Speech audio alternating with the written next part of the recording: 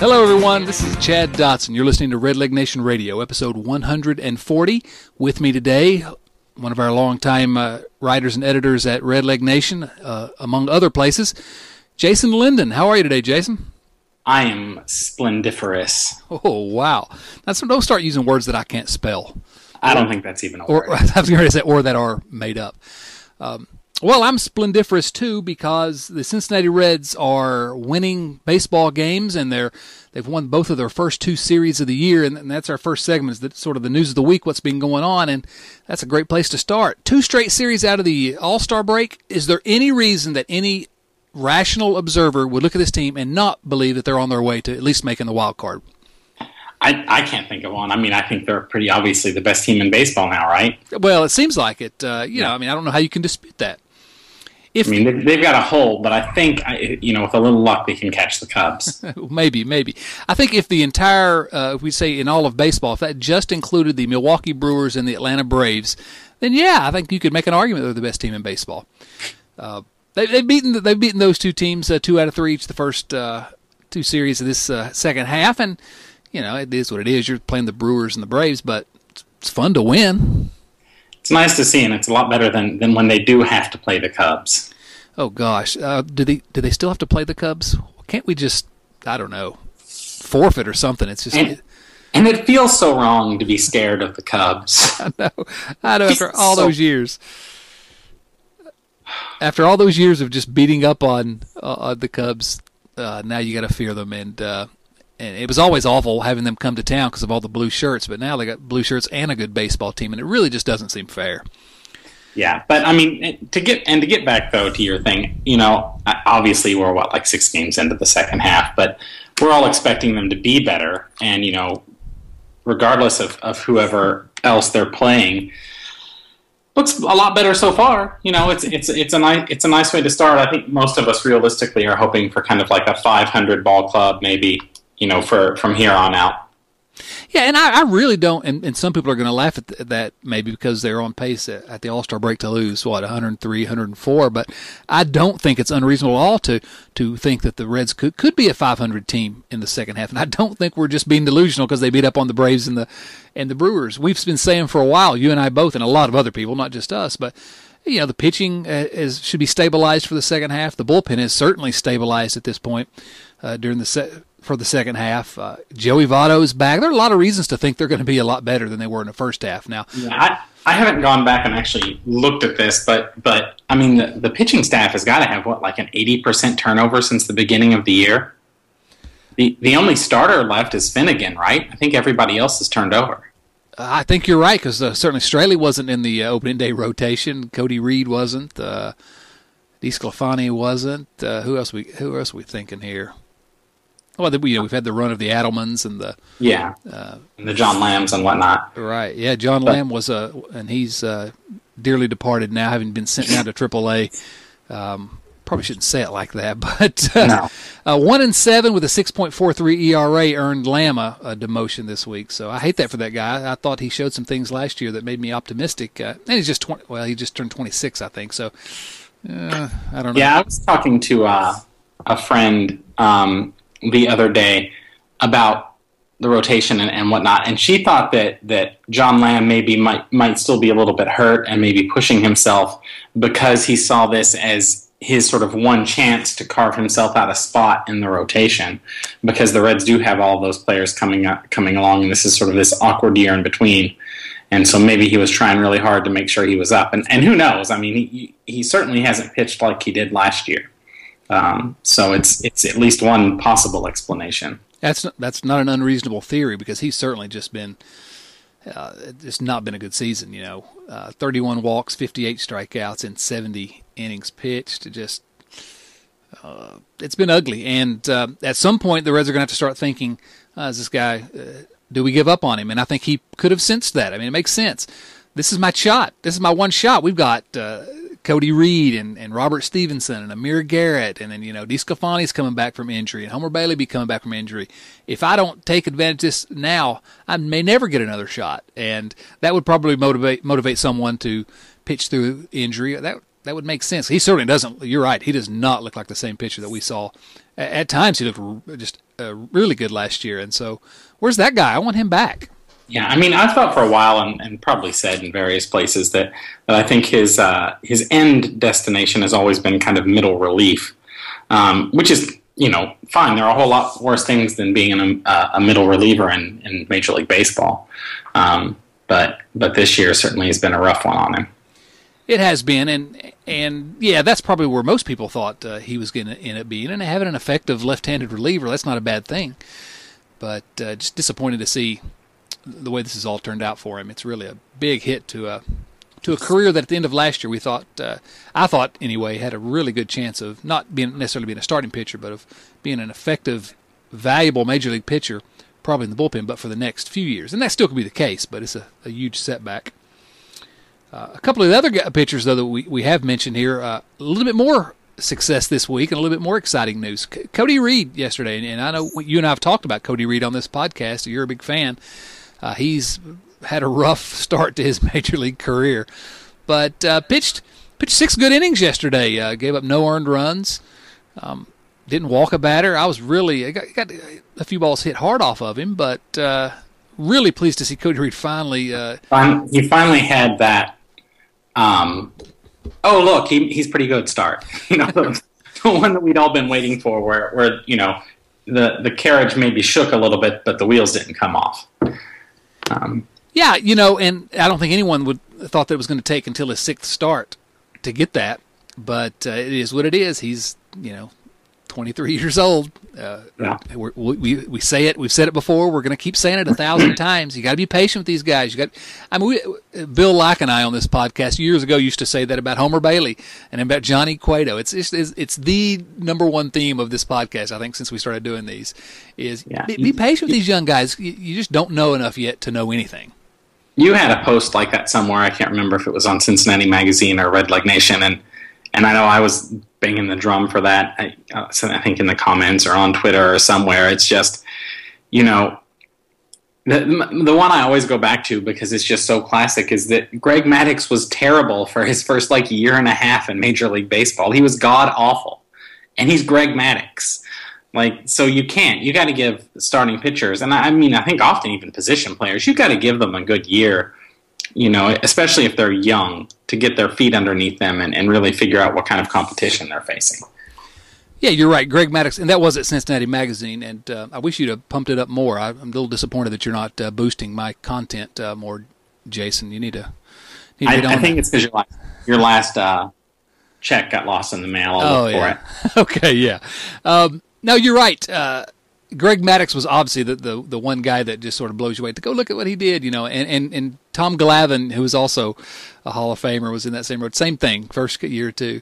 But the two, even more recently, the two guys that I also compared were the guys that won the Cy Young Awards last year, Jake Arrieta and Dallas Keuchel. Those guys were terrible early in their career. I mean, why should we think that Cody Reed, who is a great prospect, but why should we think he's going to be able to do things that, some of these other great pitchers? Or I guess why should we think that he's not going to develop just because he's had a rough start? It's clearly over Major League history, lots and lots and lots of young, like you said, not just pitchers. That's who I looked at for that piece, but position players as well. Major League Baseball is hard to play. It's hard to be successful. It's hard for a kid that's 23 to do it successfully early on. It takes some time. Be patient. And even just beyond that, I mean, the kid has pitched 30 innings. 30 innings doesn't tell you anything about anybody. It's why you don't sign relievers to long-term contracts. Because, a reliever pitches 30 to 60 innings a year, and that's a useless sample size for a pitcher. It literally tells you nothing about his ability. And then on the other side of that coin, so far at least, he's striking out 10 batters per 9 innings. And yeah, everybody just take a deep breath. Right, exactly. Slow down. Good to see him finally, though. He needed some success. He couldn't keep pitching poorly indefinitely and still get to stay in the major leagues. But my opinion is, I don't know that there's a whole lot that he can learn at AAA that he can't learn at the big league level right now. He's got to learn how to get big league hitters out. So let's be patient with Cody Reed. Yeah, and I can say just when I saw him in AAA, because I've been to a lot of games at Louisville this year, those mistake pitches that major league players have been destroying When he made those in AAA, he got outs out of those pretty frequently. So, Right. So, and that's exactly what you're saying. Like he's got to be like, oh wait, no, I actually can't do this. I can't get by with it. Like if I lose it for one or two batters in AAA, nothing happens probably. But if I lose it for one or two batters in Cincinnati, all of a sudden things are ugly pretty quick. Yeah, he's got to take his stuff, he's got to take his talent, and now he's got to learn how to pitch to the best hitters in the world. It's hard to do. And so, but I have seen nothing. He's 0-4 with a 6.75 ERA after 6 starts, and I have seen not one thing that has lessened my opinion of Cody Reed. And there's no reason anybody should be down on him at this time. Completely agree. Well, it's about time. You and I have known each other for a while, and that's the first time you've ever agreed with me. So I'm gonna. I don't think that's the first. You don't think so? I don't remember. No, surely it's happened at least once or twice. I don't know. Maybe. What about this guy, Anthony DeSclafani, or as I like to call him, Tony Disco? How good's this guy? Isn't he just a joy? He really is. Like, talk about bright spots this year and bright spots where I feel like we might be really seeing something that is at least somewhat likely to endure. He has just had an outstanding year so far. I mean, year since he came back from rehab, but boy, he's been great. Well, he has. He had that strained oblique, and so he was out for the first part of this year, and he was good last year. All kinds of talent. But he's come back like he's not missed a beat. And not only does he come back like he's not missed a beat, and he's 5-0 with a 2.5 ERA now, but he just looks like he has a clue on the mound. If that makes any sense. I mean, he really handles himself well. He sort of looks like he knows how to craft a start, to coin a term. Really, he looks like a number one starter. I don't want to lay that on him just yet, but he was. Since he's come to the Reds, it's been nothing but positives, except for, he got injured. So, what do you think? Can he be a number one guy? I mean, if he keeps putting up numbers like this, I don't see why not. He's putting up basically, certainly strong number two or number one type numbers that you would expect. I always stare at stats while we do these, so I have them for reference, and this tells you many things about how the way the Red season has gone, but he's pitched 42 innings, and he's tied for the pitching lead for wins above replacement in Reds pitchers with 0.9. Wow. That's that's sad.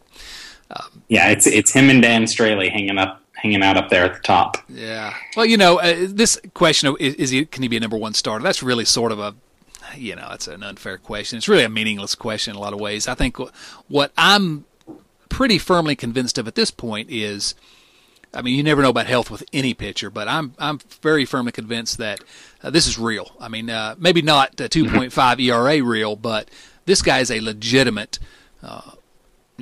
above average major league starter.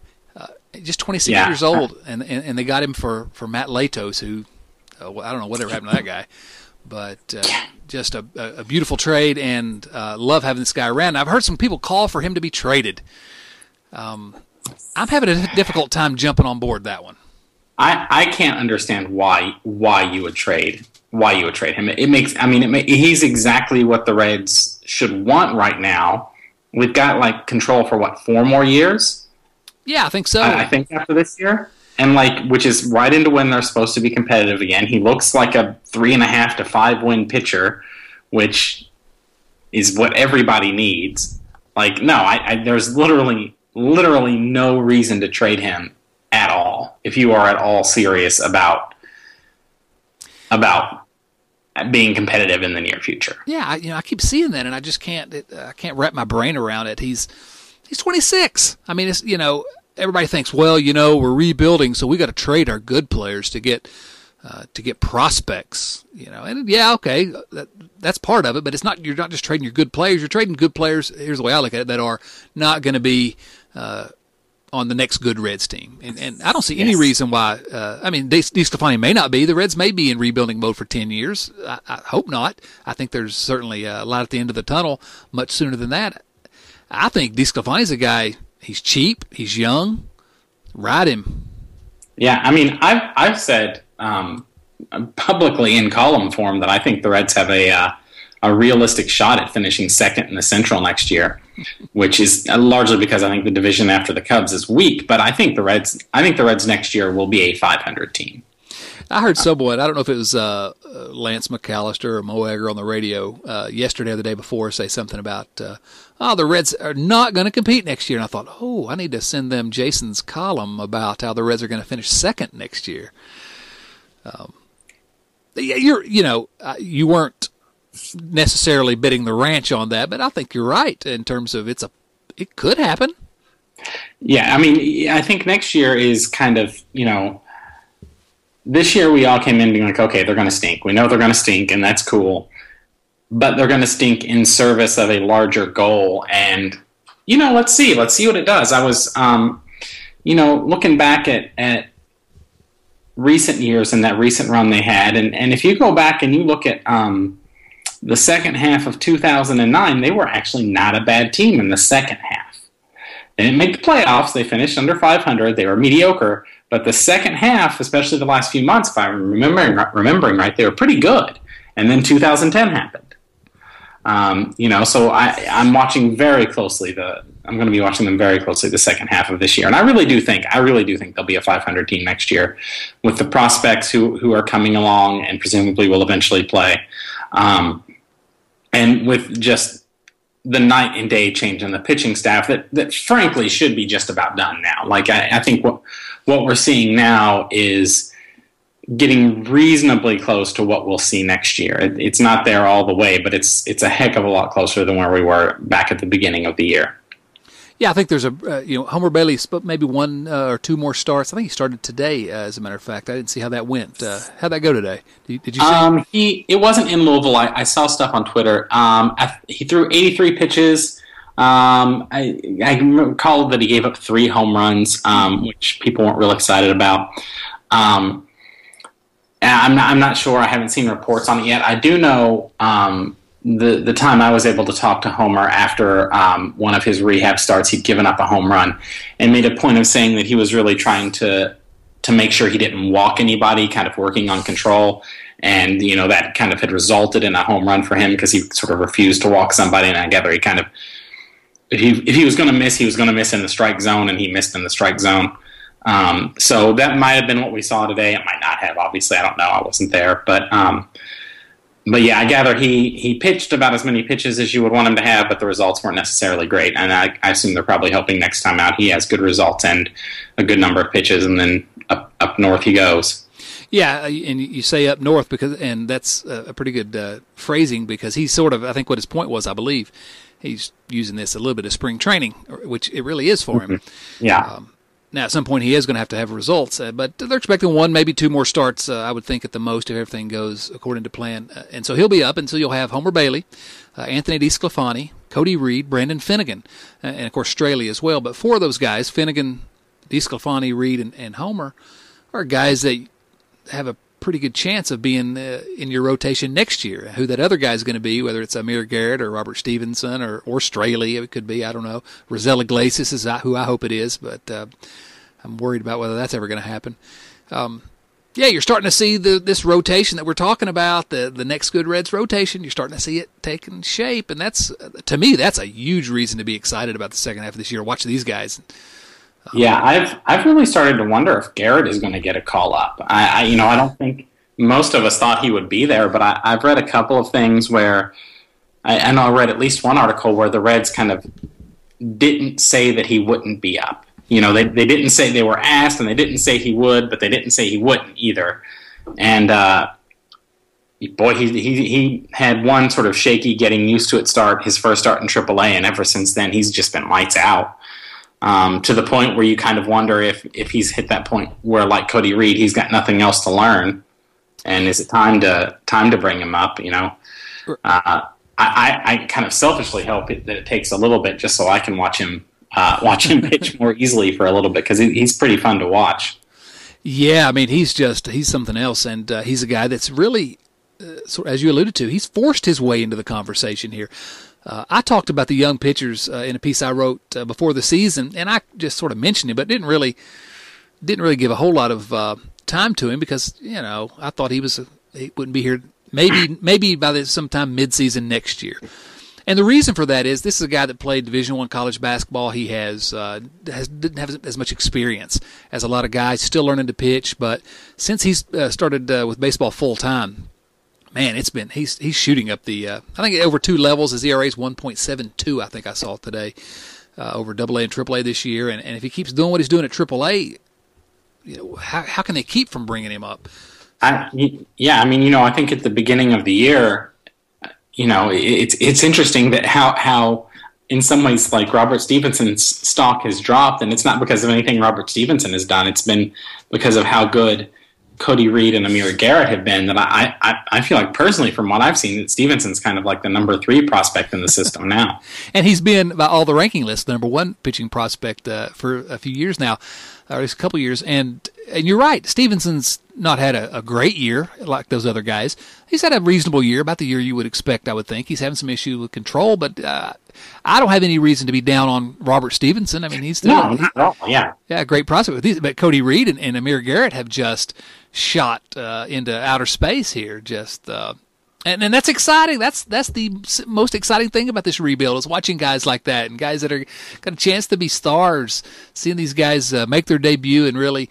I said yesterday that I've had more fun watching this team probably than any team since maybe even 2012, any Reds team. And that's why these young guys, seeing them debut and seeing this team starting to take shape, yeah, they've stunk this year, but I don't know. I'm having a good time watching them. I may be clinically insane, but it is what it is. No, I agree. I mean, especially now that we are hitting that point where the team is starting to head where it's going to be. It's just like, okay, let's see what the kids do. I don't even pay attention to the record really. I'm just like, well, let's how's this player hitting it right now, and how's the pitcher. You just look at individual stats and kind of think, well, what does that mean for next year, and then you go on about your day. Yeah, may get Jesse Winker sometime soon. Amir Garrett maybe. This is. There are a lot of fun young guys on this team, and I think they're a better product than we've seen. I think they're going to win more games second half, as we've said. Probably the single biggest, to shift gears just a little bit, the single biggest disappointment of the season, with the exception of Alfredo Simon, who I know you had on your fantasy team. Yeah, let's not go there. I hope we've seen his last day in a Reds uniform. Devin Mesoraco. Devin. I know. Mesoraco seems like just the best guy. I mean, he really does, but he had surgery on his other hip. He'd already had surgery on the I guess on his left hip last year for that hip impingement that caused him to miss most of the year. He had surgery on his other hip, his right hip, I guess, this week. And he's had surgery in the meantime as well on his shoulder. But they need to get the other shoulder just to make sure they get all of them. They might as well. Maybe they should replace both knees while they're at it, too.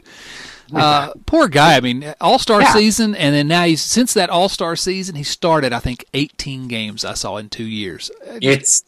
I feel, and like you said, it's not like we're not angry at Devin Mesoraco. You just feel awful for the guy. Oh, I hate it. It's really one of the worst things that I've seen happen to this team because it is a guy that's a hard worker and that is just a fun guy to watch. And he finally came into his own after being the number 1 draft pick. And oh man, the Reds, Dr. Krimchek and the Reds were saying after the surgery that they think it's going to make him more athletic and that he should be able to come right back. And there's no reason he shouldn't be able to catch when he gets back next year. But gosh, I'm skeptical if this guy's ever going to catch again in the major leagues, at least on a regular basis. And if he can't catch, where does he play?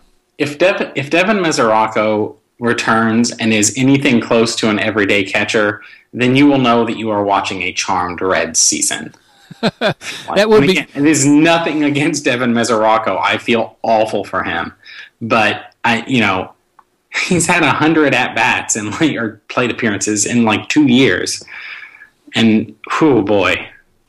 Yeah, that's when you'll know they're a team of destiny next year on their way to the playoffs if he's your starting catcher. It's just, he'll be 29 next year, I believe. And, I mean, I just can't think where they can play him if he's not a catcher. We've already got we got a first baseman signed for next year. I couldn't remember, but yeah, it turns out. Yeah, some Votto kid. Yeah. He signed for next year, right? Yeah. Okay, yeah. And so I don't know where else. Right field. I suspect. I suspect, and I'm on record as heavily suspecting, the Reds are going to need another outfielder at some point who is not named Winker or Hamilton. You think so? Maybe. I suspect. Are we already forgetting All-Star and Home Run Derby participant Adam Duvall? We are not forgetting, but what we are doing is, as I talk over myself, scrolling through things real quickly, is wanting to acknowledge that his OPS in July is 638. That's not great. No. That's not great. Yeah, we always thought, because that the number one indicator obviously is that on-base percentage below 300 all year, and the strikeout numbers. We always figured he was due for a correction. I can't wait to see how many people blame it on the home run derby, though. Oh God! I mean, I beat the sample size drum all the time, and I'm certainly not pronouncing Adam Duvall's time as a productive hitter over based on half of a July, but I know that I haven't by any means like sort of watched every game this month or anything, but when I've been watching him play, it has seemed to me all of a sudden like pitchers are really adjusting. I feel like he's been seeing a lot more stuff outside the strike zone and often swinging at it, which is kind of what I had kind of been saying. This is probably going to happen because he doesn't seem to have great plate discipline.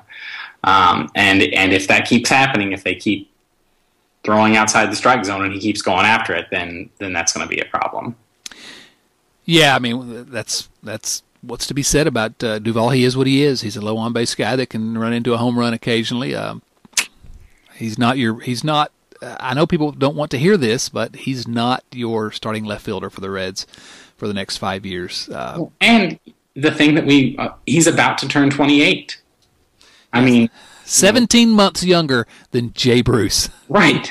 Like, it's one thing. There's been Suarez has been getting a lot of flack because he's had a pretty rough year in a lot of avenues, but Suarez is a lot younger than Adam Duvall, and with somebody that age who still really doesn't have a ton of time in the majors. Like, I'm much more willing to be like, let's wait a little bit and kind of see what happens. Whereas with Adam Duvall, you kind of have to assume that what you see is what you get because he's not getting any better. Yeah, I mean he's right around where his peak would be, and whereas Suarez, well, you can live with some poor performance at his age, 24, because, well, it's a rebuilding year, and that's what this year's for. Let's see what we got here. So, I don't know. So you're right. They're going to need another outfielder, but can Mesoraco play outfield? Yeah, I don't know. That's a valid question. He's not particularly quick in the best of circumstances. I guess you don't have to cover as much ground if you have Billy Hamilton beside you, but... Well, and, along those lines, and Jesse Winker is ready. Major league. Like, he's major league ready. That kid can hit. He's ready now. He is not fleet of foot, and he is not going to cover a lot of ground in the outfield. So if you put Hamilton in between Winker and Mesoraco, you may be testing even Billy's limits. Well, let me ask you this, if you have an opinion on it. Let's say we get to next spring, and you've got four quote-unquote outfielders. You've got Adam Duvall, you've got Jesse Winker, you've got Billy Hamilton, and you've got Devin Mesoraco. And those are the guys that are on your roster. How do you play them? I mean, I'd start Mesoraco, Hamilton, and Winker every day, and Adam Duvall can be the fourth outfielder. I want them to revisit third base. I know Duvall was a disaster in San Francisco at third base, but I want Duvall at third base. I want Suarez at second base. I want Jose Peraza. You may have heard of him. He's been on the team, but he didn't get a play. You may have him at shortstop. That's what I want to see next year. Winker in the outfield. I guess Mesoraco. I don't know. Somebody I would keep an eye on still, and he's kind of fallen off the radar, is Phillip Ervin, who's had pretty solid numbers. He kind of fell off, I guess, in Pensacola, but he's still somebody who could come along. But then we've also got to remember with, you're saying maybe Duvall at third, that the reports I've seen say that Nick Senzel could potentially be ready mid to late next year. And he's a third baseman. He has, and you're talking about the number 1 draft pick this year, Senzel out of the University of Tennessee. The Reds picked 2nd overall, and I think was universally praised for that. The Reds were universally praised for that selection. He's a guy that understands the strike zone, has some pop, and pretty good defensively has been the reports. And you're right, he has hit the ground running in his professional career. He really is looking good. And wow, if he could be available next year. All of a sudden, all of a sudden, not to pull a Tom Brenneman-ism out on us, but all of a sudden, some of these holes are starting to get filled. And yeah, I mean, I may or may not have done a happy dance in my chair when they picked Nick Senzel, just because it is such a departure from what sort of the organizational like focus on tools that has been so inherent in the last several years. To just get somebody who understands the strike zone. And, so far, and granted, blah, blah, sample size, but he has currently 14 walks and 16 strikeouts. And the more players the Reds can have who walk as much as they strike out, the better they will be. Oh, yeah. And I remember seeing you tweet just before the draft that that's the guy you wanted them to get. And it is a bit of a departure, but it's exactly the type of guy they need in their lineup. And this is a guy never do what I want them to do. No, it's about time. I don't know what I'm talking about. It's fun when it happens every once in a while. Yeah, you stumble into one every once in a while. So I don't know if next year or not, but he's a college guy. He played in the Southeastern Conference, which is a pretty good college baseball conference. It's not the Atlantic Coast Conference, home of the Virginia Cavaliers, 2015 national champions, but it's a good college conference, and he's the type of guy that you would think would be able to jump in pretty quickly. And people keep throwing Chris Bryant's name out as an example. Let's not start comparing him to Chris Bryant, but it'd be great. That'd be cool, though. Oh man, can you imagine? It's like Jesse Winkers reportedly has a Brian Giles ceiling. So if we can get Chris Bryant at third and Brian Giles out there and right or left or wherever, then that might be a pretty good team. Yeah, sign me up for that.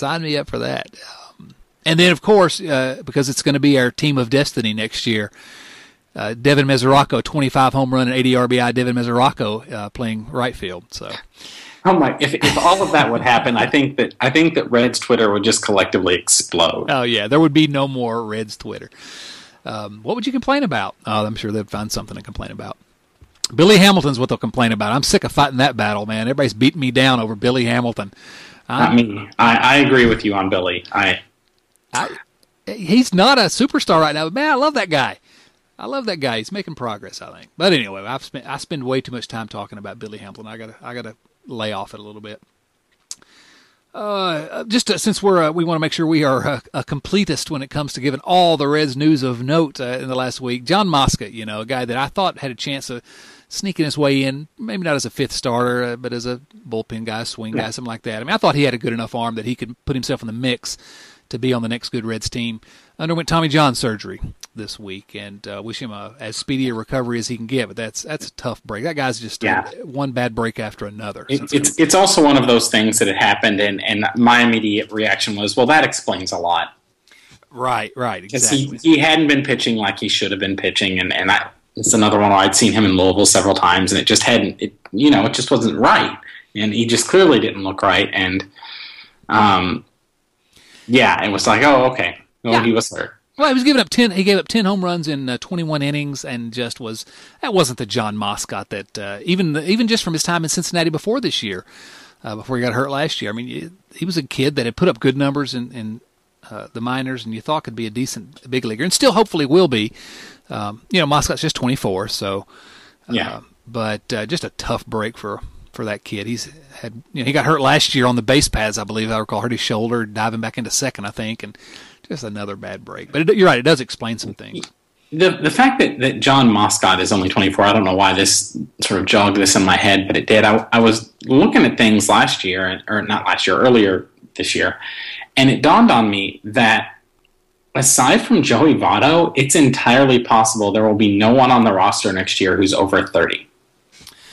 Oh, how wrong you are, Jason. There's that one player. There's one guy that's going to be the starting second baseman. Should we get to that now? Let's go ahead and dig into the question of the show. What should the Reds do with Hall of Fame, Team Hall of Fame, Reds Hall of Fame second baseman Brandon Phillips? They should cut him. Wow.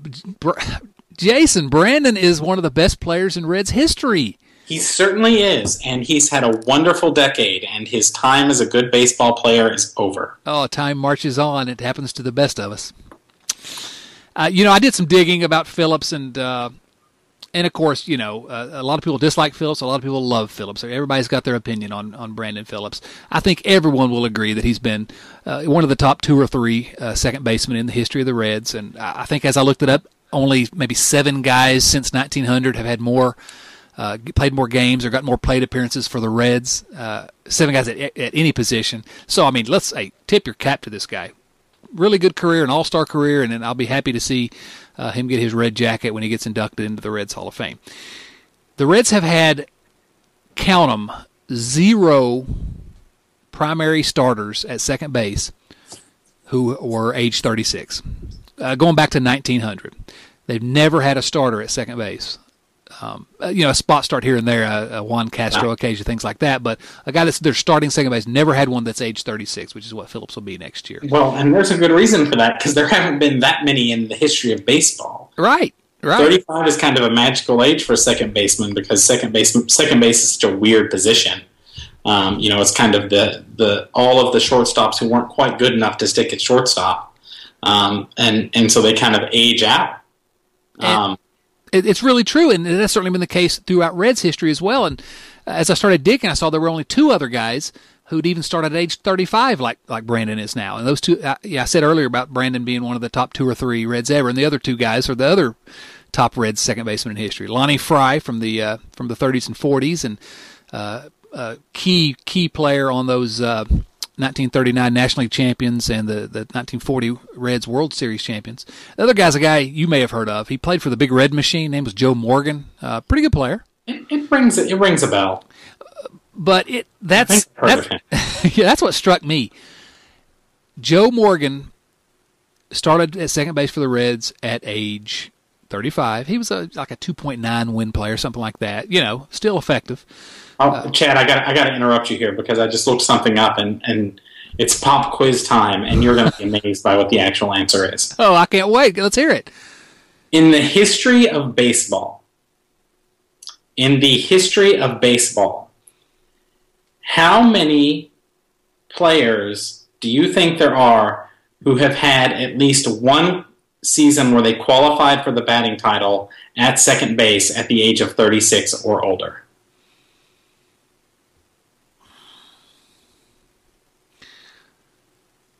50. 28. Gosh, in the history, and we're talking not just the Reds, we're talking every team. Since 1871. Oh, my goodness. Right? Yeah, I was like, I'm just curious. I think that's pretty rare. Let me look it up real quick.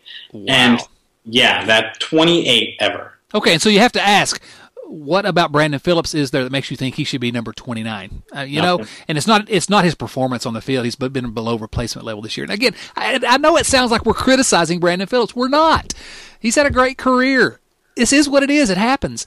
No, I'll actually tell you who I am kind of criticizing right now, though, is the Reds front office. Oh, yes. Because Jocketty and Price, and if I'm mistaken on this, tell me, but I don't think I am, have both said that Peraza is blocked as long as Phillips is here, which makes no sense at all. And there's no explanation for that. None. He's not blocked here. Make the decision. It's time for a difficult decision to be made. And you also have to say Jocketty's the one who handed out, although it may have been more Bob Castellini, handed out a contract extension through age 36 season for Brandon Phillips. But the one thing that really just sort of chafes at me is that Joe Morgan, the Reds cut him loose after his age 35 season. Joe Morgan, maybe the best second baseman in the history of baseball. Certainly the best Reds second baseman. They cut him loose. They let him go after his age 35 year. Why should we have such an affinity for Brandon Phillips? Why should emotion get in the way that Brandon Phillips is treated differently than Joe Morgan was? There's no reason. I mean, somebody, at the very least, they need to sit Phillips down and say, we appreciate everything you have done for the organization, but we've got this kid coming, and he's the second baseman of the future, or shortstop perhaps even, but he needs a place to play. And we are happy to have you on as, a bench player and somebody. You know what? I bet Brandon Phillips would actually be really fabulous at helping young players, middle infielders with fielding technique. I mean, he's one of the most enjoyable people to watch play second base ever. Yeah.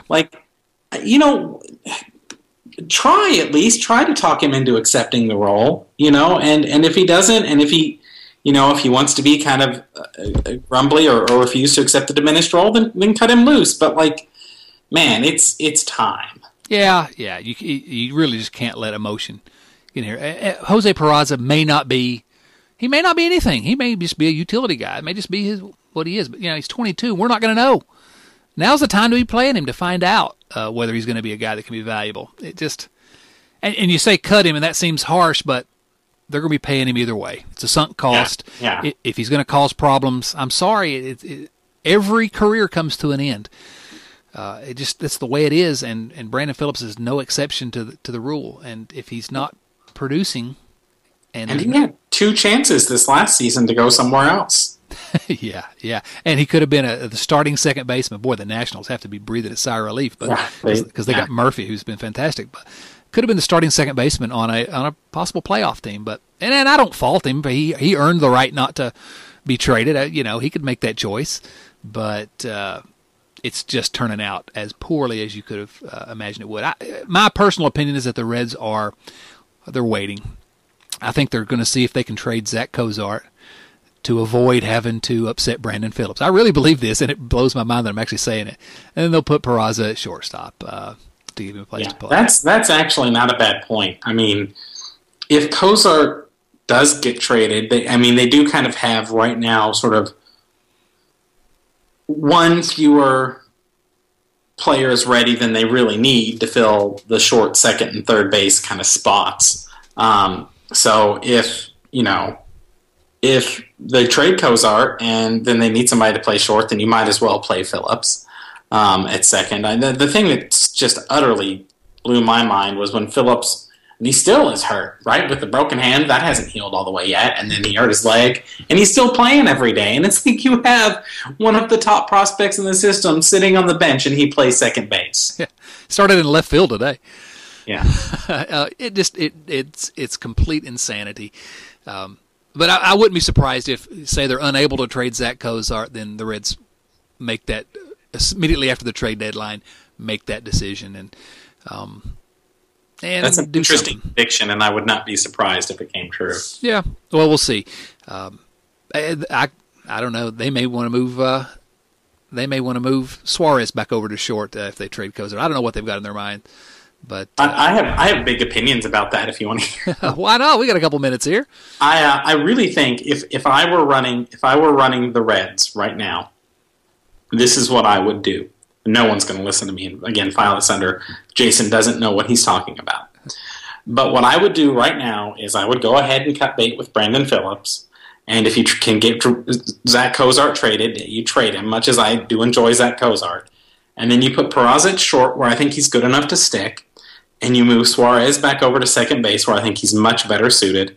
And then you fill the gap at third. And for me, having seen him in the field several times now and to continue to boost him, I'd put Jermaine Curtis at third base for half a season and then see how long it takes Nick Senzel to get ready. And then when Senzel's ready, Jermaine Curtis can be a utility guy. I would sign on to that. Where do I find the legislation that I can sign? Find the petition. I'll boost that. And, we had a little Twitter exchange a while ago talking about fun above replacement. And that infield that I would just mention would be a whole heck of a lot more fun than what they're running out there right now. Oh, yes, absolutely. I think probably if I were making the decisions, and this is even worse than the idea of you making the decision, I would do most of that. Phillips would be on the bench, and if he couldn't accept that, he can go wherever he wants to go. He can go home. I would have Suarez at second. I would have Peraza at short. I just want to see him. I know that It may not work. I want to see Duvall at third. And I can totally see the case for that. At least give him a shot there and see what we see. Yeah, because if he might be able to hold it down until Senzel's ready, and then you can get that creates room for Winker. Of course, now if Jay Bruce is traded, then there's going to be room for Winker anyway. But I mean, there's no if on Jay Bruce. I haven't seen anybody who vaguely has reason to know say anything other than Jay Bruce will be traded. Jay Bruce will not be traded. Now, of course, I have no reason to know, but I'm telling you, he's not going to be traded. They're going to sign him to an extension for 4 years just because it's going to make me happy. And this is why I should not be running a baseball team. Yeah, me either, because I would be cool with that. Right now, if I were in charge, I would probably be like, so, Jay, 4 years, what do you think? Yeah. Will you take it? Yeah. I would do that. And it's emotional, and it's certainly there's a great argument. That's a terrible idea for the organization. But, yeah, that's what I'd do. I just hope they can get something in return for him. I'm really concerned that he's not going to bring much, and I don't know. That'll be pretty frustrating for me just because I like the guy so much. He's so affable. He's very affable. Yeah, completely affable. I mean, I will say, and I may have said it here before, I know I've said it in other places, I repeat myself a lot. It's what comes with being a teacher. I just tell the same stories over and over again to different audiences. But, you know, did I just completely lose track of what I was going to say? I might have. What were we talking about? We were talking about Jay Bruce and why he shouldn't be traded and why I'd be a terrible GM. I don't know. I had a really good one. I was going to say it. Now it's just gone. Well, interrupt me when it comes back. But I think the question of the show is what should the Reds do with Brandon Phillips? I think we're both on the same page. Yeah. At the very least, he needs to go to the bench immediately. Not to yesterday. Well, it should have been yesterday, but not tomorrow, not a week from now. Should have been when he broke his hand. Yes, absolutely. I mean, it's just should have been when Jose Peraza came up. Wouldn't that have been a perfect time? And, of course, it'd been a perfect time to say, all right, let's give Peraza a shot here, let Brandon heal up. And, of course, Brandon is not dumb. Brandon sees the writing on the wall. He hears what everyone's saying, and that's why he's trying to play hurt. He thinks he's about to get Wally pipped. And he is. I mean... Well, yeah, but it's less Wally pipped. Not if, it's when. Right. Does he think he's going to be the starting second base forever? No. I mean, I don't fault the guy for wanting to hang on to what he's got. I really don't. I mean, you can't. That's why if I'm a 35-year-old guy, first of all, I'd be happy because I'd be younger than I am now. But if I were a 35, almost 36-year-old guy and my time is dwindling down, I'd be trying to hang on to every last at-bat and every last second. I would. I don't fault Brandon for wanting to play, but somebody has to be in charge in this organization, and somebody's got to make these tough decisions, and it should not be Brandon Phillips' decision to make whether he's in the lineup every day. Yeah, I mean, baseball players and I think athletes in general are famously terrible at playing long after the ability to play at the necessary level has deserted them. And, that's why you got to have people in the front office saying, no, thank you for your time. Right, yeah. I mean, again, that's what I would do if I were one of these guys. I'd be trying to put on that uniform every day someone would let me put it on for as long as they let me put it on. So, yeah, I mean, it comes down to Brian Price has to make that decision, and the front office has to back him up, or the front office has to tell him. Walt Jocketty and Dick Williams have to say, okay, enough's enough. We got this kid who we traded Todd Frazier for, who was one of the most popular guys in town. It's time to see what we got here, whether this is a guy that can help us. So I don't know. I don't know if it's going to happen. I don't think it happens before the trade deadline anyway. So it may happen afterwards. All right. Well, that's just about all we got here. There was one last. Well, is there anything else you wanted to talk about before I get into our last topic? I don't know. Were we going to talk about how wonderful and super dreamy Joey Votto has been lately? Oh, yes. And we skipped right over that. Man, that guy, he's a good baseball player.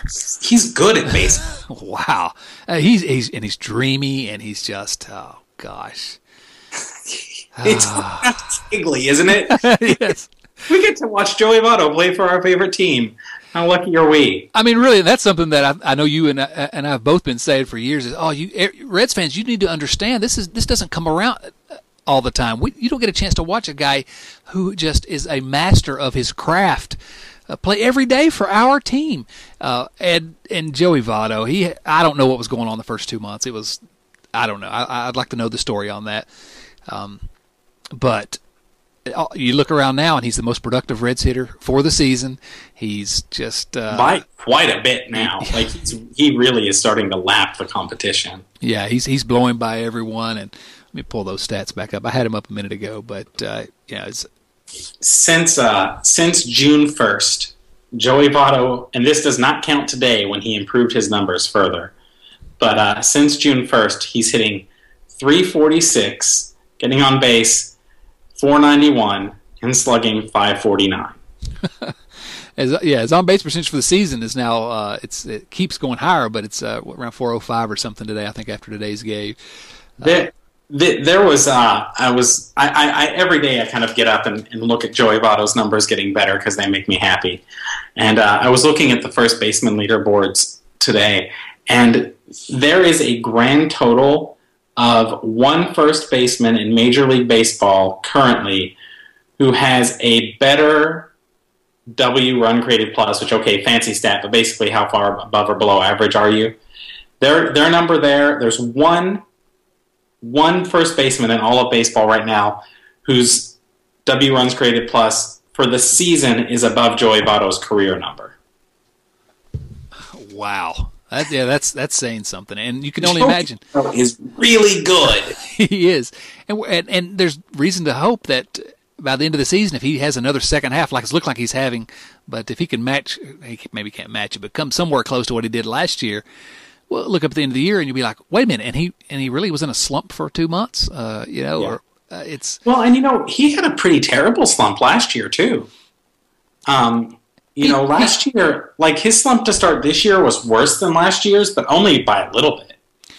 The timing was a little different, and I know that surprised me when I looked at it.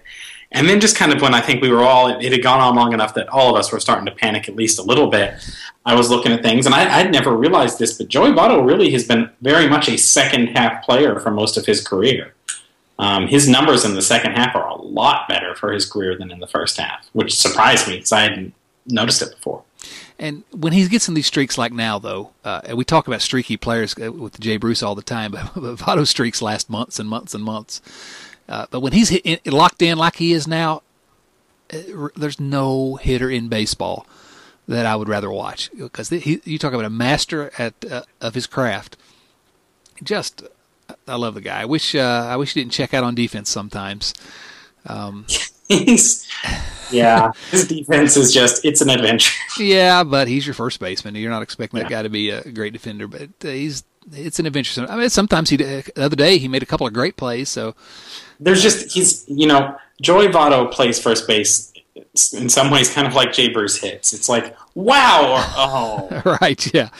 I just keep thinking about Ted Williams' reputation was that he'd be out in the left field and he'd have his glove under his arm and working on his swing out in left field.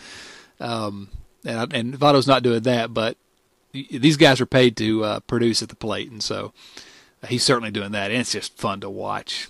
Yeah, Joey Votto. It's a joy. Oh, man. Can we just sit here and think about Joey Votto for a little bit longer? I do this every day, man. It's the best way to start your day. Pour a cup of coffee, see what Joey Votto did yesterday in context, and then just go, well, that's nice. Oh, man. Yeah, in an often depressing world, that's a pretty good way to start each and every day. Get a smile on your face. Well, I'm glad we got into Joey Votto. That is something I had on my list and skipped right. How could I skip right over Votto? I don't know. But one last thing I wanted to just very briefly touch on is that the Hall of Fame induction ceremony is going to be happening this week, and our old friend Ken Griffey Jr. going into the Hall of Fame. And I know people got down on Jr. after his career in Cincinnati. He was hurt all the time, and he wasn't the same kid as he was in Seattle. But man, I love me some Ken Griffey Jr. and I'm really happy to see him getting honored. And I'm glad the Reds have tried to honor him for what he did with the Reds during his time here. I wish that he'd been. Well, this is the same with every Reds star over the years. I wish, since the Big Red Machine anyway, I wish he'd been treated a little better. But really happy for Junior. Any thoughts about Ken Griffey Jr.?